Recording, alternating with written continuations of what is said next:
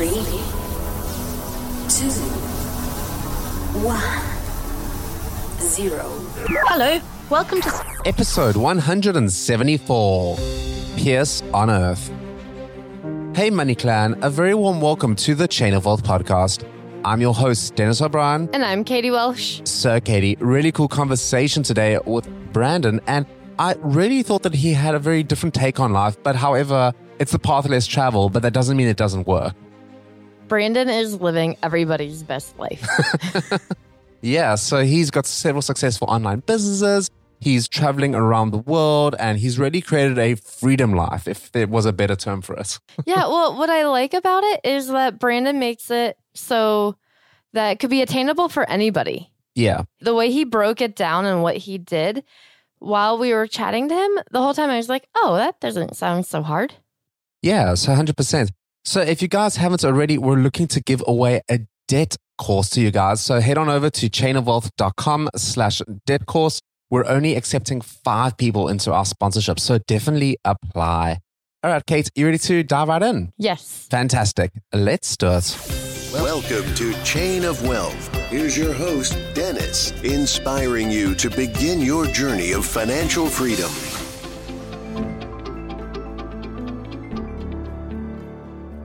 In his 10th year traveling the world with his family, successful 4-hour workweek entrepreneur and founder of the Family Adventure Summit, Brandon Pierce is passionate about living life to the fullest while inspiring others to live their heartfelt dreams.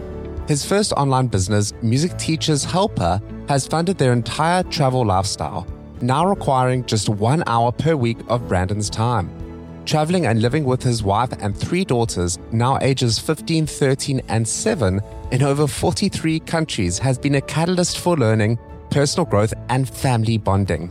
Now Brandon fills his life with passion projects that serve families who want to live with more intention, adventure, and connection. Brandon has been featured on Tim Ferriss's 4-hour blog and writes about his adventures at pierceonearth.com. Welcome, Hi, Brandon. Hello. Thank you for having me on the show. Yeah, of course. So since you travel all over the world, where are you right now? I am right now in Bali, Indonesia. Awesome. And where are you going to next? Next will be Germany. We're heading out in a couple of weeks, and we'll be doing a road trip through several countries in Europe, culminating in running our retreat there in Transylvania, at Home in the World retreat at the beginning of July. Wow, that is very cool. Okay, because we all want to live that kind of life. I have a couple questions for you. I want to start back. What made you want to start an online business? There were a few things that kicked it off for me. The first was back when I was actually working in a call center, making very low wages and teaching piano lessons on the weekends. And I was just playing around programming a little bit and started building this software to help me keep track of my piano students better. And I had no intention to turn that into a business or anything like that, but I was seeing people in my life losing their jobs. I was studying to be a computer programmer, and I was seeing people in the IT industry lose their jobs, not because they'd done anything wrong, but just because the company was downsizing or whatever. And I kind of woke up to this idea that, wow, maybe there's no such thing as job security when you work for somebody else. And I started getting a strong feeling that I wanted to create an income source that could take care of my family no matter what happened to me, and that I could have a little bit more control over. Okay. And so that launched me into turning this music teacher app that I had created, this website, into a business. And over years and years, it grew to the point where it could support us. That's really cool. So I have to ask then, how much work really went into setting it up, what we now call a 4-hour work week business today? Now, like obviously, like with anything, it takes a long time to sort of set something up and like build a business. And if you're only sort of putting 4 hours in, was it always like that really? Or did you sort of have this massive initial push and now you're just kind of maintaining it? What exactly did that look like for you? Well, I think it's a little different for everybody, but for me, it was definitely a huge endeavor to get off the ground. As I mentioned, I was studying programming. I've been programming since I was a kid. But I knew nothing about business. I knew nothing about marketing or graphics design or any of those things. Yet I had to teach myself. I had to do those things as a business owner, and everything was slow. I was also doing it all in my spare time. So I would get up early in the morning, work really hard before work. I'd go to work. I'd work all through my lunch break. I'd come home, and I had a wife and a daughter at that point, and I wanted to spend time with them, but I spent as much time as I could. Outside of that, also sometimes staying up late working on this business. During part of that time, I was also going to college and teaching piano lessons on the weekends. It was a crazy time. It was crazy. Probably 70, 80-hour work weeks that I was putting in for probably a good 2 or 3 years in order to get this business to the point where I was comfortable quitting my job and then doing that more on a full-time basis. So it did take a significant amount of effort, a significant amount of time, and some sacrifices in order to get to where it is now. But it is truly it's been a 4-hour work week business, literally, for probably the past 7 or 8 years. And just this year, I hired a CEO to help run it. And now it's a 1-hour work week business for me. So it is possible. And I know many others who've done something similar. So thinking back, I feel like when you are juggling so much school and work and your family and then building this on the side, there had to have been mistakes that you probably made, correct? Absolutely. And I continue to make mistakes as I venture out into new things that I don't understand. Yeah, but it's part of the adventure. Yeah. So looking back, what would you have done differently now, knowing how successful it was? Is there anything that you would have changed? It's hard to say because things were what they were. The market was different back then. The tools were different. I was in a different place. But probably what I would have done was hire differently. I made a few mistakes in hiring people who maybe weren't as qualified as they needed to be for the jobs that I hired them to do. For example, I hired my first customer service people from India, and there was just like this call center place, and they were not at all capable of offering the more heartfelt, personal customer support that I was offering my customers. And I quickly realized that and had to let them go, and eventually came up with a solution to hire my customers as customer support agents and giving them a free account and paying them for every email they answer and that type of thing, which worked much better. But that applies to many areas of the business, different programmers I hired, different managers that I hired later on. It's taken me a long time to learn how to hire well and how to really gauge not only a person's skill level, but their ability to communicate effectively and to lead and to be a self-starter. So that's a big lesson that I've had to learn. So at what point did you kind of realize that the business was on its own 2 feet and that you could just sort of go back to 4 hours a week? Was there some kind of an income goal that you had for it, or like what did that really look like? Yeah. Well, when it was making around $1,500 a month, I decided, well, it was kind of almost forced upon me because I was getting so busy running it and working full time and doing all these things that I just said, I can't keep doing all of this. I have to either quit my job or I have to stop doing this business because it's too much. And I realized that the business was on a growth trajectory. I enjoyed it so much more than I did my job. And we had a little bit of buffer of savings. I had some other on the side programming or web development clients and such. And I was confident we could make it work. So at $1,500 a month, I quit my job. And within the next year or two, it took off to the point where it was probably making around $8,000 to $10,000 a month. And around that level, I said, this is great. I'm hiring some help.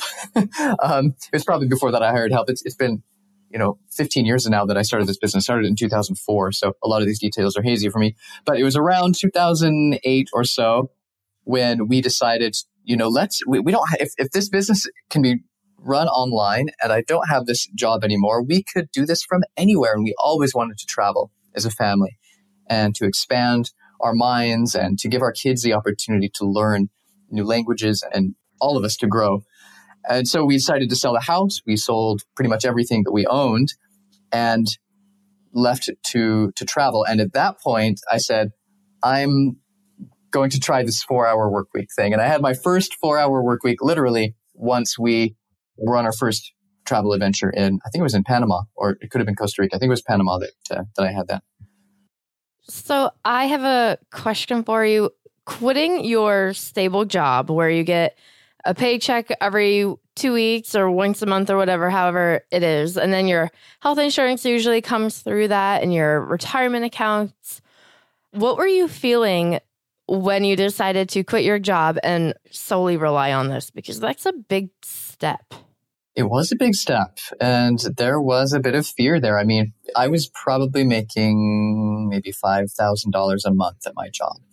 So to cut down to $1,500 and expect that I could grow the business to a similar level to provide for our expenses was a risk, But we were living fairly light. We didn't buy a lot of stuff. We didn't have many subscriptions. We didn't eat out a lot, stuff like that. So I was confident. I just saw the numbers. I saw the trajectory. And I also, more importantly, was listening to my heart and what it was that I really believed in and that I wanted.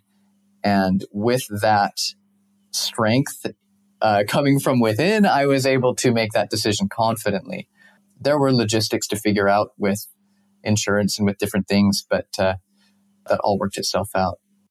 Fantastic. And so talking about the traveling aspect, sort of having that conversation with your wife, like how did she sort of take it and what was her reaction to wanting to quit? And, obviously you're not just thinking about yourselves now. You've got a daughter you probably have more on the way at this point. And, you probably were like, well, we're going to be quitting. Like, what's the impact for the kids as well? Yeah. We had, I think, 2 kids at the time. I don't honestly remember looking back, but I can imagine that she was seeing how busy I was and how much I had going on. And I think she also believed in what we were doing. We were meeting people, our customers now in the business, who were just so thrilled with what we had created, saying, this is the kind of program I've been looking for my whole teaching career. And they were spreading the word about it, and it was just growing. And so we believed in what we were doing.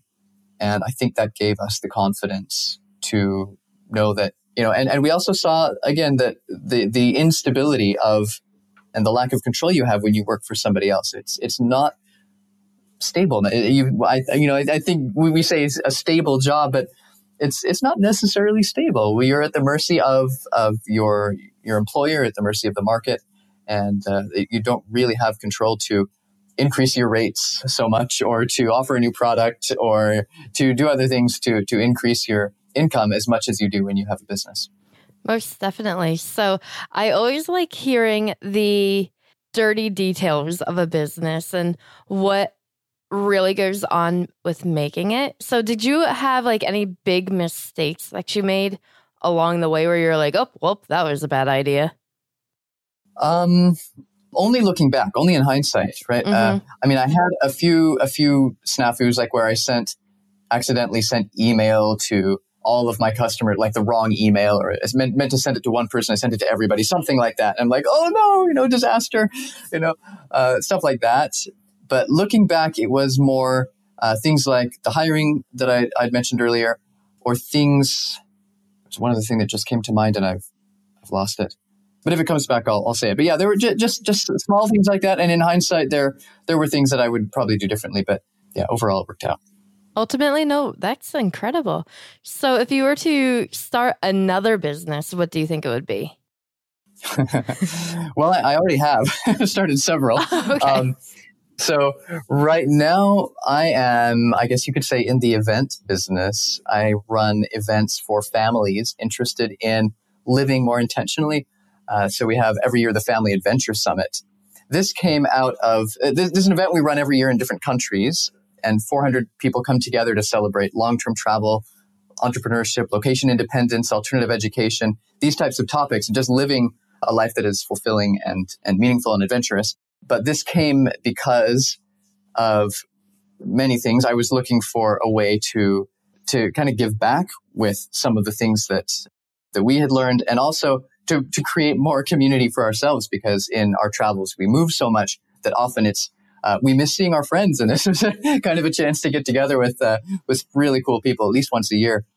So the businesses that I create now, I really enjoy doing businesses that I'm passionate about, and things that are also kind of a stretch for me. So I'd never done any event planning before. I'd attended several events, several conferences and different business seminars and some fun events and festivals and things.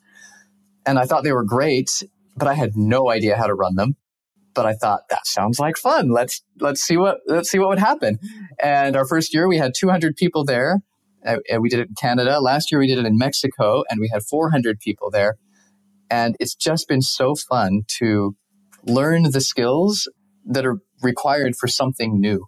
So, and also something that also fills a need for me. So that's, I think, one of the things that I've appreciated about the businesses I've created so far is that they're not just helping other people, they're also helping me. And that gives me incentive to continue working on them and building them and making them amazing. Yeah. And like, I think also challenging yourself and jumping into new businesses can really, like it keeps you busy and keeps you engaged and interested in stuff. So with regards to your event business, would you say that like who are you generally targeting? Are you targeting like, say I'm someone listening to this podcast and I want to like break the mold and quit my job and do my own thing and start traveling. Would you say that would appeal to someone like that? Or is it more someone that's already taken the leap and quit their job and they've been doing it for a few years? Yes and yes. We actually have 2 events. Well, we have 3 events. But the one that I would recommend most for people who are just thinking about the idea or who want to learn more about how to do it, that I would recommend the Family Adventure Academy. This is a 3-day event we put on. We're doing it this year in Seattle, a little closer to home for many Americans, Canadians. It's August 16th through the 18th. It's a 3-day, really intense kind of boot camp style event for parents. So you leave the kids at home for this one, but it's a full deep dive into all the logistics of how to save money on travel, how to do it affordably, save thousands of dollars on airfare, accommodations, all sorts of things, and how to make it also a meaningful and impactful experience for the family. We also have a full day on how to fund your travel adventure and all the different ways you can learn, you can earn location-independent income. And then a full day on education, how to educate your kids from birth to university, various approaches and finding what really resonates for you. And then weaving in relationship aspects and how to make it a bonding experience, building great relationships as a family and also with the people you meet on the road. So that's Family Adventure Academy. That's the one I'd recommend for people just starting out. However, there are many people who just start out who come to the Family Adventure Summit, which is in an international location every year. But it takes a little more to buy a plane ticket to Bali and go for a week or 2 or whatever it is. This year it will be in Bali, if I didn't mention that, in October. But it's a great mix. You bring the family to that one and it's so much fun and you're just surrounded by so many people who are intent on living with adventure and purpose in their lives. And it's just so inspiring to be in that crowd. And so it's not the same structured program where we're teaching you all of these things, but you learn a lot through osmosis in that type of event. And it's a great community connecting kind of event. Fantastic. And we'll link to those in the show notes. So if you guys want to check it out, definitely head on to our show notes page. You can check that out. Money Clan, we're just going to take a quick break and then we'll dive right back into the Value Link round. Money Clan, we're looking to give free access to our debt destruction course. Head on over to chainofwealth.com/debt course. This course is really aimed at people of any age with any kind of debt. We're really trying to help bridge the gap and teach you how to get out of debt in the fastest way possible while still being able to maintain a healthy lifestyle. Head on over to chainofwealth.com/debt course. As a reminder, we only have 5 slots available for the sponsorship, and we're going to really be reading everyone's detailed replies as to why they should be the guys that are getting the course. That's chainofwealth.com/debt course. Okay, Brandon. So with all your traveling and everything that you're doing, what does your savings and retirement plan look like? Yeah, good question. So I have, of course, businesses that are generating cash flow each month. However, investment-wise, I like to have a diversified portfolio. So I have several real estate investments. I currently have a 4-plex in Utah, a single-family rental in Cleveland, which I've never been to, a vacation rental property in Bali, and also one in San Miguel de Allende, Mexico. These are all properties I picked up on my travels, and they're all doing all right. But actually, I'm planning to sell the Cleveland and Utah properties, potentially buy something else. Perhaps an apartment building or something in the future. So I really love real estate for so many reasons. If you can find a good cash flowing property, because it just generates income continuously and the values tend to go up over time. And it's a physical asset that's always there, something you can sell. Businesses can be wonderful assets too, but if you make a mistake or you don't know what you're doing, or the market changes, it's easy for the values to go down much more quickly than with real estate. I also have, some IRAs and some money in IRAs. They're in mutual funds with Vanguard. Although I tend to, I've started investing less and less in mutual funds, stocks. They're just in index funds. But just because, again, I have no control over it. It feels like gambling to me, investing in stocks and mutual funds. I'm just putting money into a system where I'm trusting that other people are going to manage those funds well and do something good in those businesses. And I have absolutely no control over that. So I put less and less into that. I also I've diversified into precious metals. I have some gold and silver stored in a vault in Singapore. I've got a little bit of cryptocurrency, toying with that a little bit, just a small percentage of my portfolio. Trying to just diversify in as many ways as I can, and keeping a decent allocation so that if something tragic happens in one part of the world or one sector of the market, it won't affect my entire livelihood. Yeah, and that's a real good strategy, like trying to put your money in different sort of baskets, and that way you are really protected if something does happen. So I have to ask, with regards to your real estate investments, how is it sort of buying a property you've never seen before? Well, I did that actually with the fourplex and with Cleveland. I had not seen the property. I was living in Costa Rica when I bought the Utah fourplex. That was made easier for me because I grew up in Salt Lake, and I had an agent there who I really trusted. And so I was familiar with the market, familiar with a lot of things. And he went in and took photos for me, and I trusted him, and it all worked out great. And it ended up appreciating a lot in value, which is what allowed us to buy the Mexico house. Incidentally, I was able to take out a home equity line to purchase that in cash. So that was great. With Cleveland, I have never been to Cleveland. I don't believe in buying investments that I don't understand. So I did a lot of research into the area, finding out what neighborhoods are good, looking at maps, and contacting brokers and property managers and all sorts of things.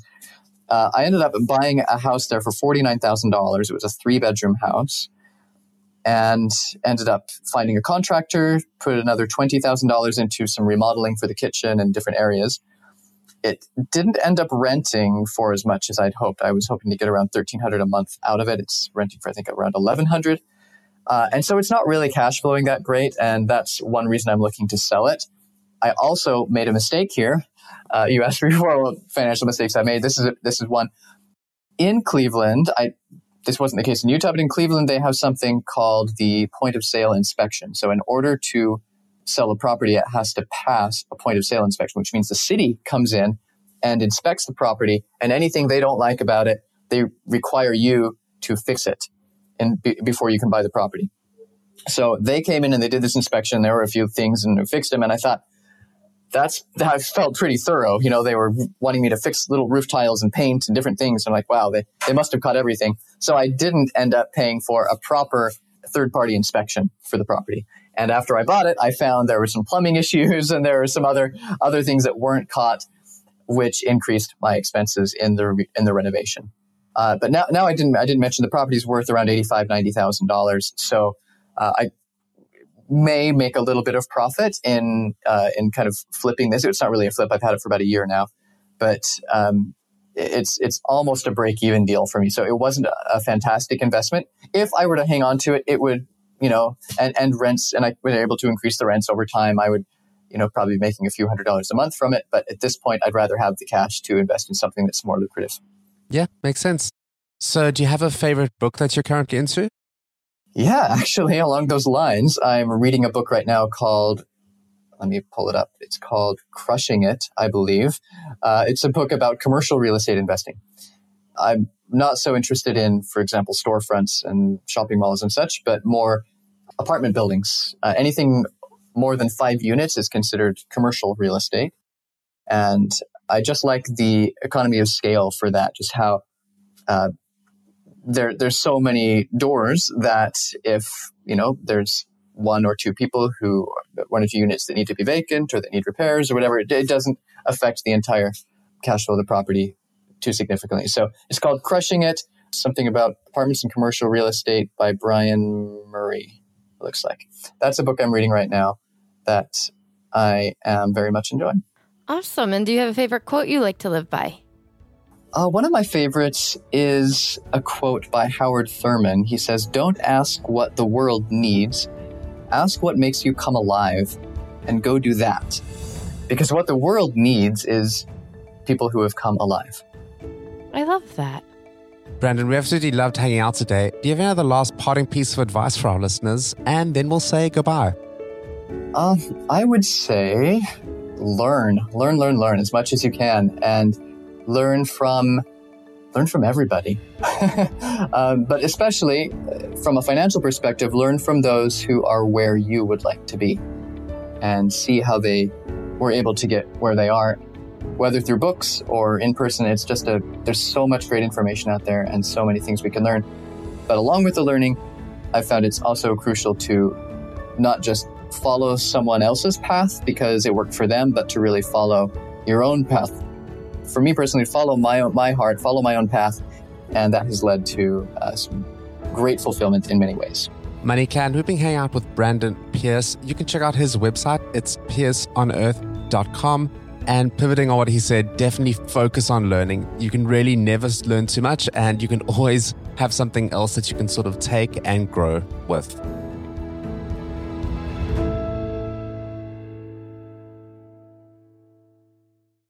What's so special about Hero Bread's soft, fluffy, and delicious breads, buns, and tortillas? These ultra-low net-carb baked goods contain zero sugar, fewer calories, and more protein than the leading brands, and are high in fiber to support gut health. Shop now at Hero.co.